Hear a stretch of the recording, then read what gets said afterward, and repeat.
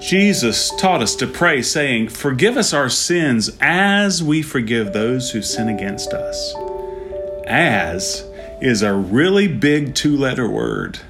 Forgive us as we forgive. It can be taken several ways, which is probably intentional. Jesus had a way of doing that. My name is Steve West. I serve as pastor of Jacksonville First United Methodist Church, and I'd like to share with you today about prayer and forgiveness. I've been looking at a book called The Red Letter Prayer Life by Bob Hostetler, and Bob writes that there are at least 3 ways to pray that word as. First, he says we might pray to forgive willingly. When Jesus says to pray like this, "Forgive us as we forgive," it sounds like our forgiveness of others somehow activates God's forgiveness of us, like forgive us in the same way we forgive others. Does our forgiveness really set the tone for God's forgiveness? I'd really like to dismiss that idea, but we do have to be a little bit honest, because in Matthew's version of the Lord's Prayer, Jesus did what rabbis sometimes do. He added a little commentary. He said, "For if you forgive others their trespasses, your heavenly Father will also forgive you. But if you do not forgive others their trespasses, neither will your Father forgive your trespasses." Ouch. Jesus didn't mince words. Forgiveness is a big deal. I've grown to believe, however, this is not about earning our own forgiveness by doling it out first, but about the truth that lack of forgiveness can eat away at us, and it might short-circuit our own experience of forgiveness. So let us pray to forgive willingly. Second, Bob writes that we might pray to forgive fully.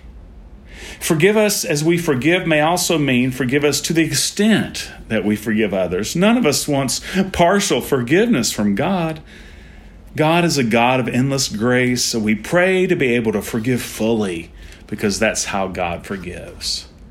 Hostetler says the key to the ability to forgive is the grace to grasp the depth and the height of how much and how completely we have been forgiven. Unfortunately, we are too often like the man in Jesus' parable who was forgiven of this huge debt, but then he found someone who owed him a pittance, and rather than forgiving as he had been forgiven, he demanded payment in full.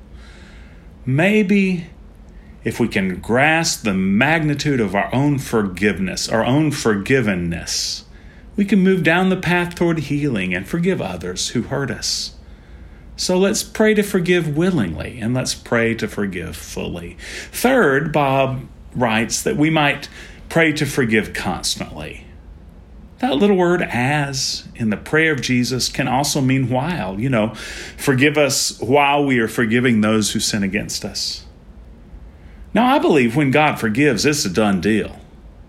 But for us, forgiveness is not so simple or so complete. Sometimes it's a repeated decision. Sometimes it's a daily decision. So it gives me comfort that Jesus included the prayer for forgiveness in the same breath as the prayer for daily bread. Just as we pray for daily bread, we pray for daily forgiveness. In a way, we're saying, forgive us today as we are forgiving today. So let's pray to forgive willingly. Let's pray to forgive fully. Let's pray to forgive constantly.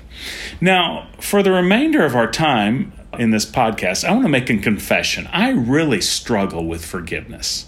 Now, that might sound really strange because I'm a pastor and we're used to the platitudes of forgiving always, but my personality is that I'm a deep feeler. I always have been. So I struggle with forgiveness. So I'd like to share a story with you that's one of my most sacred stories in life, and it's all about prayer and forgiveness. The early years of ministry left me with some seriously big bruises and a few scars. I was young as a pastor, and I had this nagging ability to hold on to residual pain from those occasional conflicts that come our way. One spring, my family, with young children, went camping at Cumberland Island, a wildlife preserve off the coast of Georgia. It's a beautiful place, and our campsite was nestled in the palmetto, and it came with these 2 strange-looking poles. One of the poles on the campsite held a lockable cage to protect food from the raccoons. and the other had a single hook to hang the trash out of their reach. Well, I suppose one evening I neglected to tie up my trash. And I remember so vividly waking up in the night to the noises of plastic ripping and metal clanging. The raccoons had come. Now, in my typical fashion of being wakened in the middle of the night, I rolled over and I went back to sleep until morning. But then, remembering the raccoons, I rose up early to go have a look. Oh my gosh, the campsite was a mess with trash and items strewn everywhere.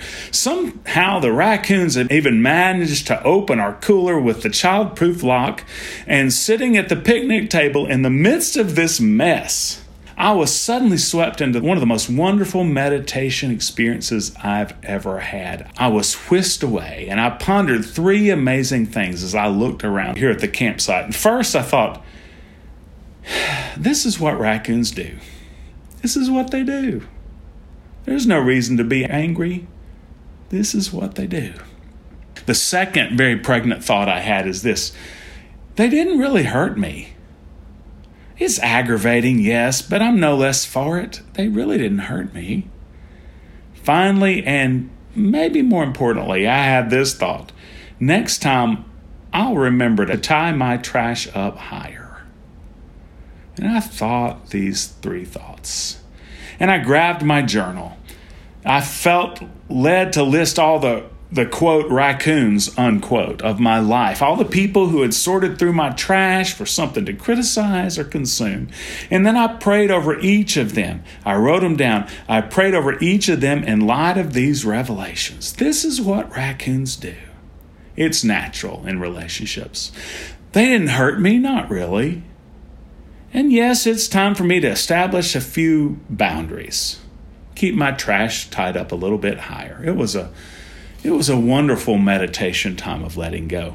And then I had one of those moments. I don't know if you've ever had one of those moments, but I had one of those moments when I was led to just the right scripture. I flipped through my Bible, and as if I'd never seen it before, I turned to Philippians chapter 1. In Philippians chapter 1, Paul was in prison and wrote about some of the raccoons that had been sorting through his trash. This is what he wrote: some proclaim Christ out of envy or rivalry. Others proclaim Christ out of selfish ambition, not sincerely, but intending to increase my suffering in my imprisonment. What does it matter? Just this, that Christ is proclaimed in every way, whether out of false motives or true, and in that I rejoice. Oh my gosh, what acceptance Paul had. I was inspired. The next Sunday, my sermon was entitled Raccoons Are Welcome. It was a communion Sunday, and I told the whole story about the raccoons. I encouraged my congregation to let go of what others have done to us. In God's house, raccoons are welcome at the table. And if we're bothered that our protagonists are other Christians, it helps to remember that Paul's raccoons were not only other Christians, they were other preachers. They were preaching in a way to increase his misery in jail. On Monday, after this sermon, I felt a nudge from the Holy Spirit, as if to say, Steve, do you really believe what you preached yesterday? And I pulled out this file. Now, I had a habit of filing old letters and emails from those occasional conflicts that happened in ministry. I mean, from past churches and all. Why was I holding on to these raccoons? Now, on top of that pile, I pulled it out in this meditation, this Monday morning meditation time after I was preaching to myself the day before. And I pulled out this more recent letter on top. I thought I'd better keep this one just in case, because it was something fresh. So I laid that aside, but I took the rest of the file and I headed outdoors. And one by one, I read each letter to remember. I burned each letter as I prayed for forgiveness. I found such release as I poked through the smoldering ashes of my past pain. And then after a while, the Spirit nudged again. What about that letter still on my desk? No, I might need it, I argued with myself.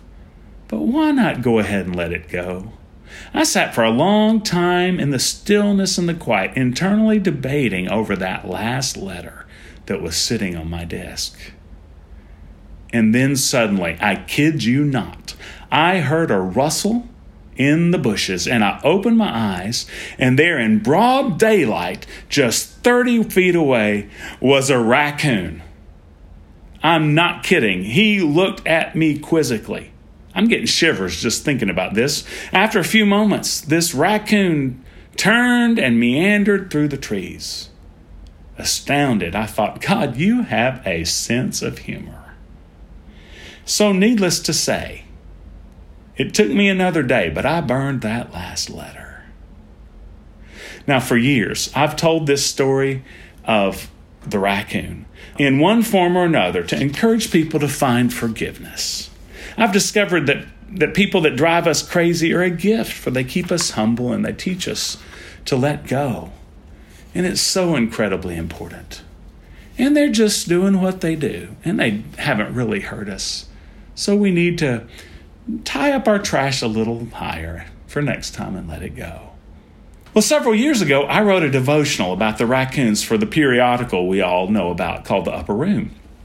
And I, of course, had to abbreviate my story. Months after I turned in this, I was notified of its acceptance. And then months later, the morning of its appearance in the magazine arrived without notice. I had forgotten about the date. And I was just sitting in my office one morning, and I got a phone call. "Is this Steve West?" "Well, yes, it is," I said. "Is this the Steve West? The one who wrote about the raccoons?" I suddenly remembered that today was the day. "Why, yes, it is." The woman sighed with relief. "I have been calling everywhere to find your phone number." She was from several states away. "I had to tell you what happened to me this morning.